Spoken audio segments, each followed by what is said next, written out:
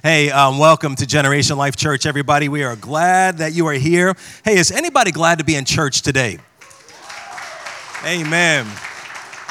Hey, welcome to everybody who is on Zoom as well. We love you guys. We're so glad that you guys are joined with us on Zoom, online.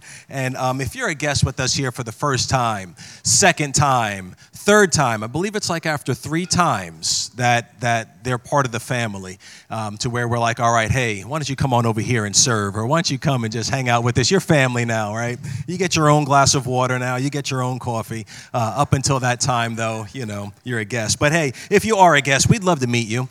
We have an orange tent right out here, and we would just love the opportunity to connect with you. If you would like to connect with us, we have a number here on your screen.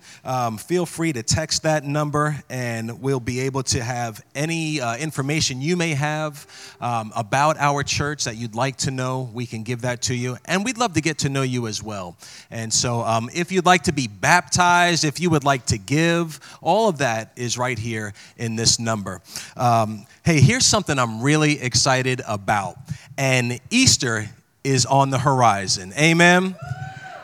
Easter is amen. There we go.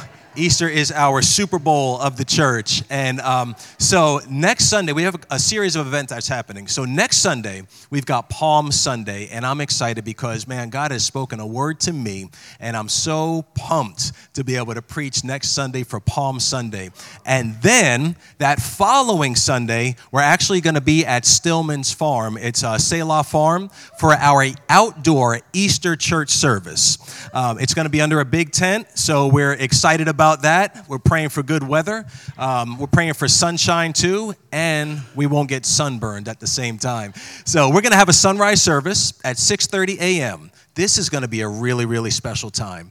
We're going to have communion out there as well. And I don't know, but man, there's just something about watching the sunrise with the family gathered together and being able to be in the presence of God all at the same time. So if you are able-bodied, if you can set 2 or 3 alarms and maybe give a little snooze and make it to 6:30, that would be wonderful. We'd love to see you there. I see some people are like, hey, amen. And then we're going to have a breakfast. It's going to be a potluck-style breakfast, so we're going to have a lot of food there. We're going to have an Easter egg hunt for our kids. And there's going to be a golden egg there. It's going to be PK's egg, and there's going to be a $20 bill in that thing. So, yes, I just wanted to do something special. That may even encourage some adults to be like, I need to find this $20 right now. And so we're going to follow that up with a 10:30 a.m. church service and a baptism as well. And so if God has been speaking to your heart and it's time to be baptized and to go public with your faith, if it's time to just say, you know what, I was baptized as an infant, it's time for me to be baptized as an adult in the name of the Lord, hey, you can text the number there and be baptized. We would love to be able to do that. Hey, we also have a 5K run that's coming up, and that's for our brother Kevin Dendy, who went home to be with the Lord. And in honor of Kevin, we're going to be having a 5K. I need to say run/walk, because not everybody's going to run. Crawl, right? Crawl. Katie said crawl/crawl. I'm going to attempt to jog, and we'll see how far I get. If you see me walking, don't judge me. I'm trying, right? Amen. But hey, if you'd like to participate, or if you'd like to volunteer, we would love for you to join and be a part of it. It's this is our really, if you think about it, it's our first Generation Life Church being out in the community and saying, hey, this is who we are. There's a church here in this community that loves this community and loves the Lord, and you're welcome here. So it's going to be really cool. Lastly, we have our women's ministry, and they are going to be launching. And we're pretty pumped about it. It is going to be April the 9th, and it's going to be at the Holiday Inn here in Hillsborough. And they have just asked if you would RSVP. That'll allow them to know how many people to prepare for. Women, we've been saying for a while, we've got something for you in the works, and finally it's here. And so, you know how the ladies do it. The ladies know how to do it right, gentlemen? And so I know that you guys are going to have a great time. And so we would just want to encourage you, be a part of that. I think it's going to be really cool. All right. So, moment of truth. We are in part 3, and this is our final of our series on living the blessed life. And man, can we just put our hands together for the preacher that came here last Sunday, Miss Molly Stillman.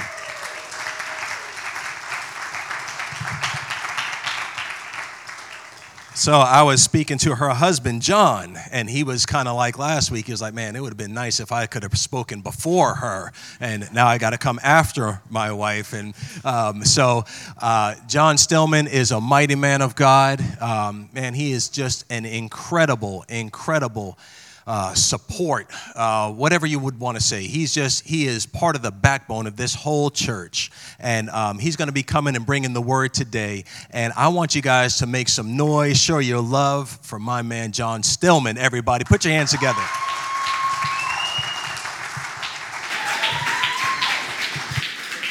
Thank you, sir. All right. Well, we're talking today to end this series about kingdom ownership and stewardship. We'll be mostly in Matthew 25 if you want to get cozied up with that. But before we even jump into the scripture, I can give you a very simple illustration to explain the difference between ownership and stewardship. So I'm a financial advisor, which means from time to time, people give me their money to manage for them. Actually, I guess you would hope it happens more often than from time to time. So let's say on a somewhat frequent basis, people entrust me with their money to manage. So like just this week, had a couple, they're retiring, took the husband's 401k, rolled it over to an IRA for me to manage for them. $650,000 now in this IRA. Now at no point during that transaction did I say, hey guys, thank you for the $650,000. I think I'm going to go buy another house with that money. Now, I could have done that. I would have gotten a new house right up the road in Butner. It's called the Federal Correctional Complex. Because they did not give me $650,000. They entrusted me with $650,000 to manage for them. They retain ownership. I'm the manager or the steward. I'm not the owner of that money.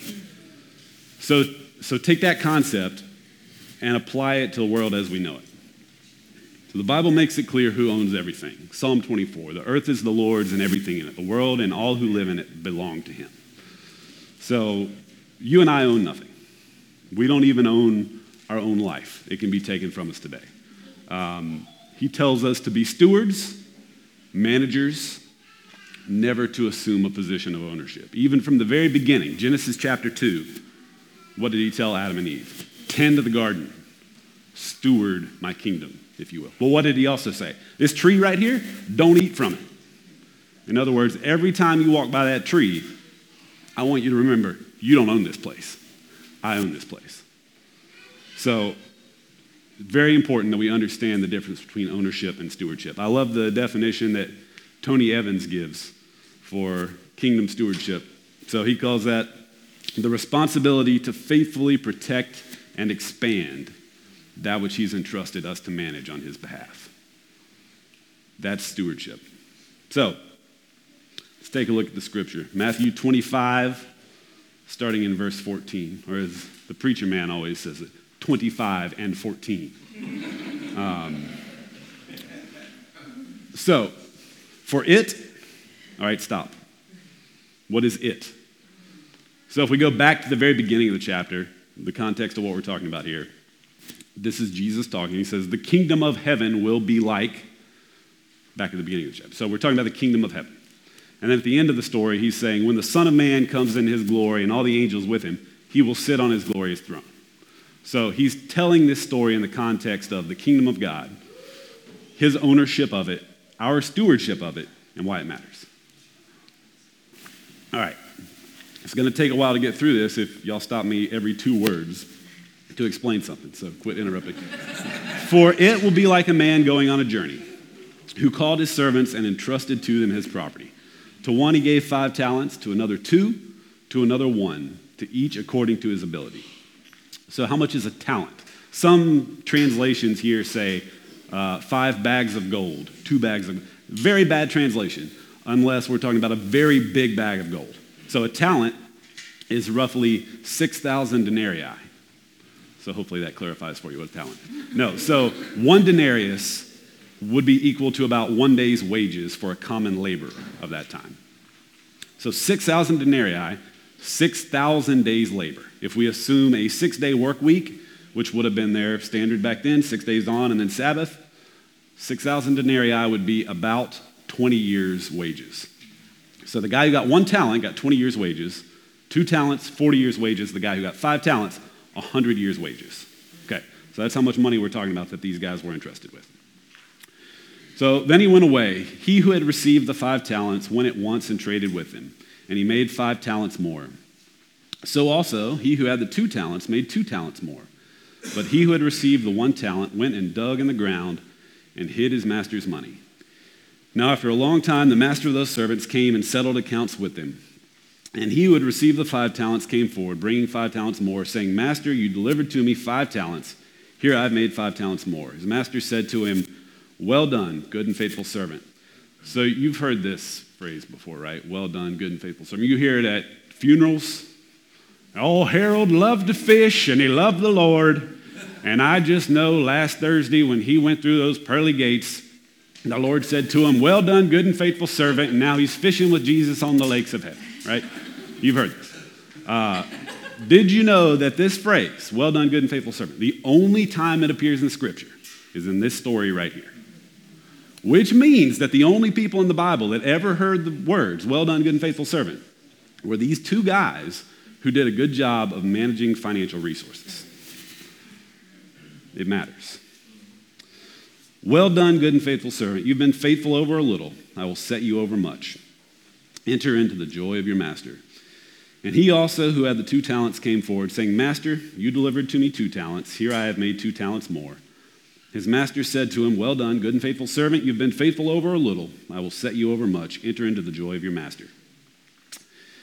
He also, who had received the 1 talent, came forward, saying, Master, I knew you to be a hard man, reaping where you did not sow, and gathering where you scattered no seed. So I was afraid, and I went and hid your talent in the ground.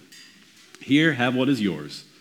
But his master answered him, You wicked and slothful servant, you knew that I reap where I have not sown and gather where I scattered no seed. And you ought to have invested my money with the bankers, and at my coming I should have received what was mine with interest. So take the talent from him and give it to the one who has the 10 talents. For everyone who has will be given, for to everyone who has, more will be given, and he will have an abundance. But from the one who has not, even what he has will be taken away. And cast the worthless servant into the outer darkness. In that place there will be weeping and gnashing of teeth. So if you're a fan of socialism, you're about to have a brain aneurysm right now. Because what are we doing? We're taking from the guy who has the least and giving it to the guy with the most.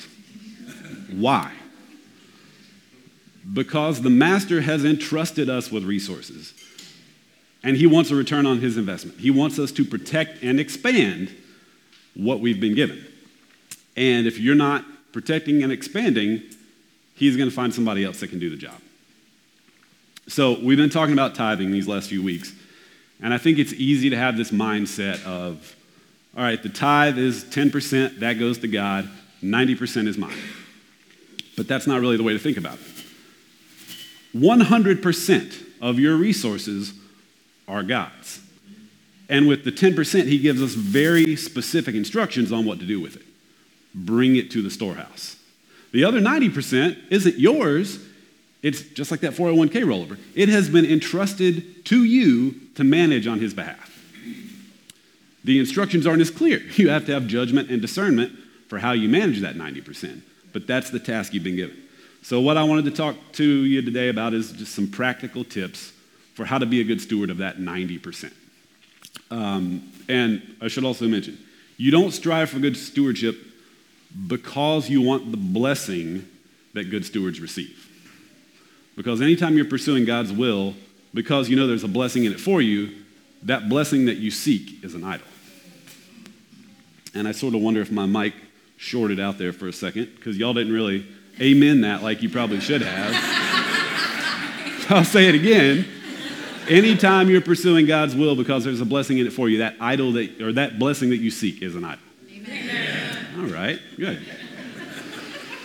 So I just wanted to run through 59 quick principles no, I'm just kidding. There's seven principles for how to be a good steward of your 90% that you've been entrusted to manage. So, number one, know your numbers. Proverbs 27:23. Know well the condition of your flocks and give attention to your herds, which is essentially saying, in that time, manage your resources, right? That was how they measured wealth at the time. Think about how we're introduced to Job. How does the Bible explain how wealthy he was? He had this many kids and this much cattle, right? Like that was how they measured wealth. Some parts of the world, this is still how they measure wealth. 10 years ago, riding around in Kenya with my man, David Muchai, he pointed out the window, he said, "You see this man? This is a rich man." I said, "We're like 2.5 hours from where you live. Do you know that guy? How do you?" "Oh, he has 2 donkeys. He is a rich man." And, later down the road, there's a guy with 1 donkey. He says, "What about this guy? He's only got 1 donkey. He's doing well. He has a donkey." And then a little further down, there's 2 guys pulling a cart themselves. He said, "They are not rich. They are using human donkey." So some parts of the world it still applies. Wealth is relative, right? Like that's not how we measure wealth. I do find that it's helpful if you maybe understand sort of globally where you stand in terms of wealth. One way you can figure it out, take your phone out. There's an easy way that you can see what your wealth is like. So if you're holding a phone and you came here in a car this morning, you're in the 50% wealthiest people in the world, just based on that. Top 10% in the world in terms of wealth. If you have a net worth of about $90,000, you're in the top 10%. So that would include the equity in your home, meaning that if you bought a house like 3 or 4 years ago, it's probably appreciated enough in value in those 3 or 4 years that the equity in your home alone, even if you don't have any money, you had nothing in the bank, just the equity in your home would put you in the top 10% in the world. If you have a net worth of $873,000, which if you're 25, that sounds like a lot of money. If you're 65, maybe you're living in a $400,000 paid for home, retirement accounts, money in the bank, that would not be an uncommon amount of money to have. $873,000 net worth, top 1% in the world. So it's just good to keep those statistics in mind. So know your numbers. Know the condition of your herds. I am constantly amazed when I have people in my office who just don't know what's coming in and out of their accounts. Some people will know what they make. They really have no idea what's being spent. I mean, they know they're not overdrawing their account, right? So there's at least as much coming in as is going out, but they don't know what is going out to what. So really important that you know what you're spending money on. There's this service out there. It's like a subscription canceling service. So you can pay these people to connect to your bank account and tell you what you're subscribed to. So if you have subscriptions that you're not really using, you can cancel. I don't understand how this service is needed. God gave us an app for this. It's called Your Eyes. You can look at your bank statement and see what you're paying for. I have no understanding of why we need a service to tell us this stuff. In fact, I've seen a commercial for one of them, and the guy is like, "Yeah, I don't ever look at my checking account statement." I was like, well, maybe you should try that. I don't see what's so hard about this. But I see people all the time that for the life of them, if you gave them $1,000, they wouldn't know how to log into their bank account. So you got to know the condition of your flock. And 3 or 4 years ago, I was talking to a guy about potentially buying his business. And so I was asking about, what's your sales look like? What's your revenues like? Really good. It's really been a good couple of years. Cool. Yeah, so revenue. What do you have coming in? It's strong. I mean, it's the best we've had in the last couple of years. Good. What is the data, sir? And so he did not know the condition of his herds and flocks. Clearly, it was going to be a short conversation. But a lot of people think knowing where your money is going means you have to have a budget. And we got to say, we're going to spend this much on food, and we're going to spend this much on whatever. You don't necessarily have to have a budget per se, but if you'll spend even 3 months just tracking where your money goes, that'll be an eye-opening thing for you. And then if you see, wow, I spend $217 a month at Starbucks, I mean, you can decide if that's the right use of that $217, but if you at least know where the money's going, you're now equipped to make that decision. So, yeah, I would love it if you had an actual budget, but at the very least, if you'll just track, spend a quarter, spend 3 months looking at where the money's going, that'll help you out a lot. All right, number 2 is know your mission. Got to know your numbers, also got to know your mission. 1 Corinthians 10:31. So whether you eat or drink or whatever you do it all for the glory of God. How do you eat to the glory of God? So I used to have a lot of heartburn about how much money we spent on groceries. Constantly drove me crazy that we spend as much money on food as we do. But now that we've sort of clarified our mission as a family and as a household, it doesn't bother me nearly as much because a big part of our mission is having people in our home to eat. That's part of our goal as a household. So fellowship with other believers, discipleship of younger believers, outreach to non-believers, it's part of our mission. So I'm not going to lose sleep over how much we spend on food because it's going toward the mission of our house. Another thing that we're saving for right now is putting in a pool. Well, what does that have to do with the mission? So I can enjoy being out of the pool. I probably won't even use it that much myself. Is it so I can see Molly in a swimsuit more often? That's more of an ancillary benefit. It's not really the reason. The reason, to me, is that it fits perfectly in the protect and expand stewardship mentality, right? So I want to protect my family by making our home a hub for activity. And if I can protect my kids by having them more likely to be at my house under my influence instead of at somebody else's house under the influence of who knows what, that's a victory. That's protecting. Expanding, now it's a magnet for other people to be in our home, and so we can expand the kingdom from there. So again, that's part of the mission, and I can justify spending the money on something like that because it fits into what we're trying to do as a family. So maybe you don't have a real clarified mission right now. I would say that's something you probably want to work on. If you're single, this is easy. You could come up with your mission in 48 hours. If it's a family, it might take a little work and discussion, but dads, husbands, take a little leadership and create a mission, create a goal for your household. So if you don't have something that immediately jumps out to you as this is my mission, maybe, think back to the story in Matthew 25, where he said, at the very least, you could have put my money in the bank to gain interest. Well, maybe your job for now is just to give to missions. You're putting money somewhere else where it's gaining interest for kingdom work, right? So William Carey, who was a missionary in the late 1700s, before he went to India, and he was really one of the first missionaries ever to go to India, said, I'll go down to the pit if you'll stand here and hold the ropes. So maybe that's your job right now, is just to be here holding the ropes by funding missionaries. If you don't know your vision, work on that. Number 3, think long term. Proverbs 13:11.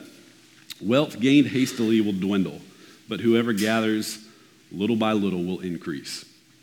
You know people who are always trying to find the next big thing, Bitcoin or the lottery or whatever. I'm going to find a way to get rich quick. Almost never works. Pretty much always ends in disaster because wealth gained hastily will dwindle, but whoever gathers little by little will increase. Think about Molly's story from last week. Big inheritance at 21, and it's gone in no time, right? Never got to practice with smaller amounts, and when you don't get to practice and you get the big amount, it's gone. We see it with lottery winners all the time. Bankrupt within 7 years of winning $32 million. Pro athletes, $18 million in 5 years, retire, bankrupt within 5 years. You got to practice with the little stuff before you get the big numbers. So it's just important to keep in mind the long term. So this is not an investment class. This is not investment advice, but I want to just give you an example of how an easel stands up.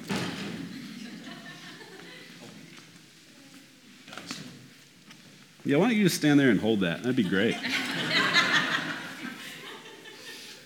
Oh, here we go. There it is. See that assistance I was able to get there?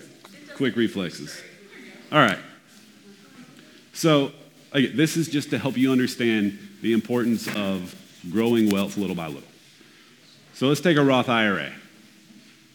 If you wanted to max out a Roth IRA, that's $6,000 a year if you're 25.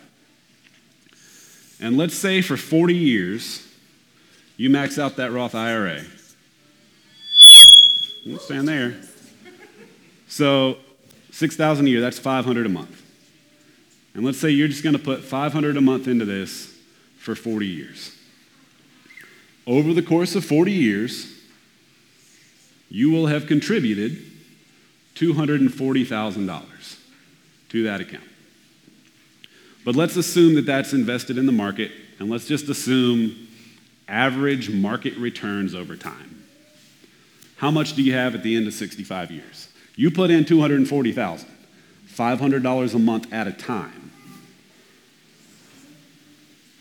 At the end of 40 years, you're at about $2.1 million in that account, thanks to compounding and growth of your money over time. Now, what if you didn't start until age 35? And you did this for 30 years instead of 40 years. How much money do you have at the end of 30 years? Well, the knee-jerk response would be, all right, I contributed for 75% as much time, so I have 75% as much money. I've got $1.5 million, right? No. About $870,000 is what you'd have. So that's the difference in 40 years of compounding versus 30 years of compounding. Most of my clients who have this kind of money didn't do it by selling a business and getting $2 million. They didn't do it with a big inheritance. They did it a little bit at a time, working in a factory, putting in a little bit of money every single month over time. So that from the real world, that's a great illustration of how you can build wealth slowly over time. All right, so what if you say, well, I'm not 25. I'm retired. Like Coach K, I'm no longer working. You didn't really think I was going to not mention it all day. So let's say you're at this end. You're already at some big number here, hopefully. Look at Psalm 127:4. Like arrows in the hands of a warrior, so are the children of one's youth. What's that mean? What do you do with an arrow? Maybe I should phrase that question better. Because if you're like me, you're using your buddy's compound bow, and his arms are longer than yours. So you don't have enough flex in your left arm like you should. Your arm's too straight, and then you get string shock on your forearm there, and you end up with this cadaverous yellow bruise on your arm. But if you're somebody who's not an idiot, what do you do with arrows? You shoot them up or out to a place that's way beyond where you can go yourself. So that's what this means. Children, when you instill them with values and beliefs, you shoot those values and beliefs out into the future further than you'll be able to go yourself. So let's think about that in a financial context. Let's say you're here and you got kids or grandkids that are here. Well, what if, how many 25-year-olds have the $6,000 a year to put into an account like this? Not that many, right? So what if you say, hey, I'll match dollar for dollar. If you'll put in $3,000, I'll put in $3,000 to a Roth for you. Or 2-to-1. You put in $2,000, I'll put in $4,000, right? And so now you're shooting the air. You're teaching them these principles of building wealth slowly over time. And not only are they going to end up with more money at the end of their life or at their retirement, now they've learned the lessons early along the way of managing a little bit and building wealth slowly. So when I say think long-term about your money, it doesn't just have to be over the course of your lifetime. It could be over the course of generations. So think about the little financial decisions you make now could have huge impacts 100 years from now if, one, you're setting up the future generations to inherit money from you, but also at the same time teaching them these values and these ways to handle money. Number 4 is steward your time. Lazy hands make for poverty, but diligent hands bring wealth. That's Proverbs 10:4. So you'll notice the phrase was, well done, good and faithful servant. It was not, you had a pure heart and the greatest of intentions, good and faithful servant. It was not, you had some really creative ideas and you were an outside-the-box thinker, good and faithful servant. Well done, active verb. Sometimes you got to do stuff, quit thinking about stuff, quit planning, and just get it done. Stop wasting time. How are you wasting your time? Average American spends 3 to 4 hours a day watching TV. That is an embarrassing statistic. I can guarantee you that there's not 20 to 25 hours of redeeming programming for you to be watching every week. I don't know what the stats are for social media use, but I have to imagine it's even more hours per day and per week than TV. Don't waste your time. Now, you can be spending time, you can be busy, you can be doing things, but not actually in a productive way. So think about the lazy and wicked servant. He didn't do nothing, right? We've established that he had 20 years of wages. So that's like theoretically, physically, a lot of money that he buried in the ground. They didn't have backhoes back then, so this dude's digging a hole, then watching, waiting for the master to come back. He's got to dig it up, clean it back off. He didn't do nothing, but he was lazy and wicked, according to the master, because he didn't spend his time doing the right things. So you can even get involved in doing church work and call yourself busy doing that, but you're not actually doing the kingdom work that you should be doing. So be very careful how you spend your time. It doesn't have to be that you're working 70 hours a week, but at least spend your time productively. Principle number 5 is practice financial self-control. Proverbs 25:16. Have you found a honey? Eat only what you need, that you not have it in excess and vomit it. I have always been delighted by this verse because I love to envision that this was a big problem in ancient Israel. That people were just finding honey and gorging themselves on it till they puked. And then Solomon, they needed Solomon, the wisest man ever, to come along and say, guys, let's maybe take it easy on the honey. And then I wonder, was Solomon even that wise, or was it just that everybody in Israel was puking on honey? And then when he came along, he said, let's not do that. This is the wisest man who's ever lived. So obviously, self-control matters. It's a fruit of the Spirit. It matters not just in food. We got to practice with the Daniel fast in January of that form of self-control. Well, financial self-control can be important too. So we came off something called Low-Dough March. This is the first time we did it. I imagine it'll probably be an annual tradition for us. But essentially the goal was spend no money for the entire month of March. Obviously, there are things you have to spend money on. You have to pay the mortgage and the electric bill and all that stuff. But we cashed in credit card rewards points to get gas gift cards. No eating out at all unless we had a gift card for it. We had a Costco gift card. Molly was able to make the entire grocery plan for the month work on that Costco gift card. I was kind of surprised Amazon didn't come do a wellness check on us because usually they're at the house every day. And so, and it's not it's not like we're in some kind of financial turmoil and we need to save money. And it's not necessarily even that we're saving for something in particular. Yes, we're going to take the savings from March, and some of that will go to this church. Some of it will go toward the pool savings. But that wasn't really the goal. The goal was just to practice saying no to yourself on things. It's good for us to tell ourselves no. It's good for the kids to see, hey, yeah, we don't just immediately go out and buy everything we want.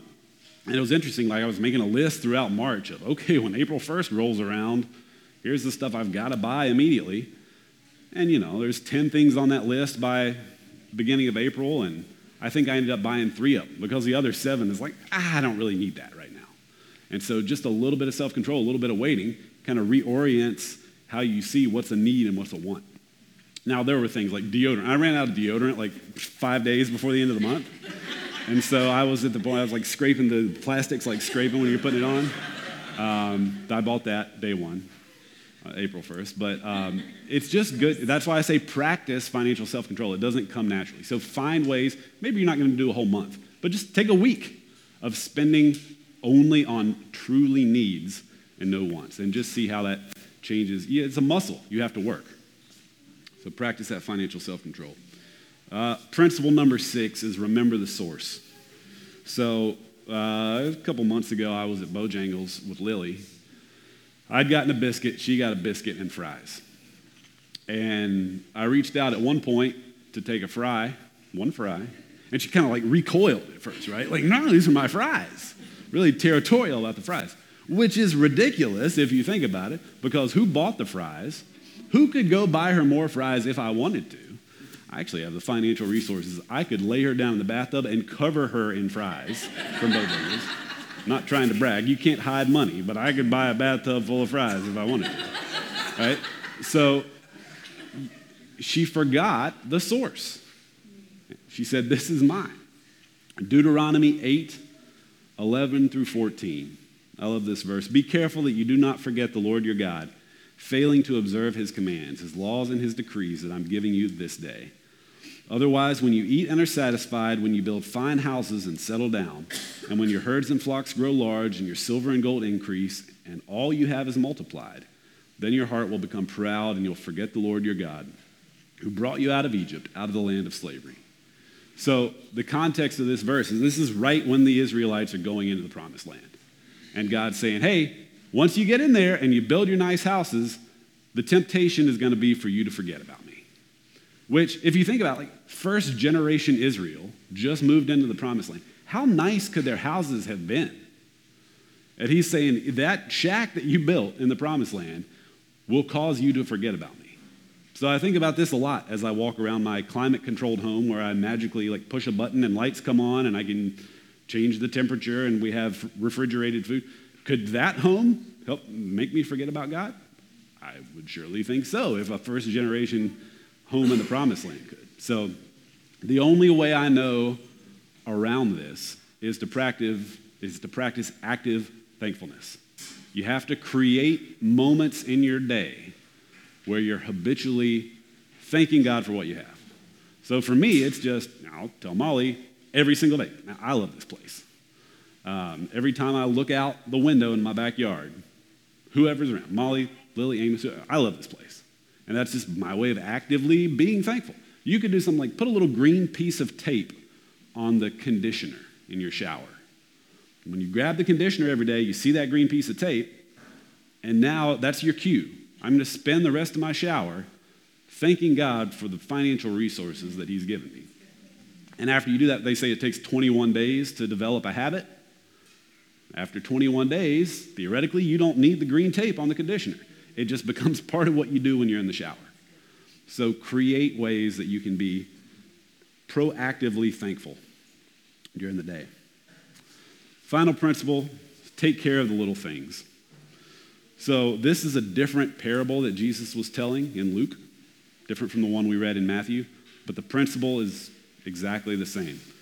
Luke 16:10 through 12. Whoever can be trusted with very little can also be trusted with much. And whoever is dishonest with very little will also be dishonest with much. So if you've not been trustworthy in handling worldly wealth, who will trust you with true riches? And if you've not been trustworthy with someone else's property, who will give you property of your own? So there's a great story from Chick-fil-A back in the early 90s. So back in the early 90s, there were like 2 restaurants that were doing chicken sandwiches, right? KFC was still just buckets back then. So you had Chick-fil-A, and you had a company called Boston Chicken, which eventually became Boston Market, okay? So that was like the competition in the chicken sandwich space. And Boston Market had this really audacious goal. They wanted to do $1 billion in sales by the year 2000. And this freaked everybody out at Chick-fil-A because they felt like Boston Market's going to really horn in on our business. So there was this big focus at Chick-fil-A of how do we get bigger faster? How do we get bigger faster? How do we maintain our market share compared to these guys? And so those discussions went on for months, and it all culminated in this big boardroom meeting.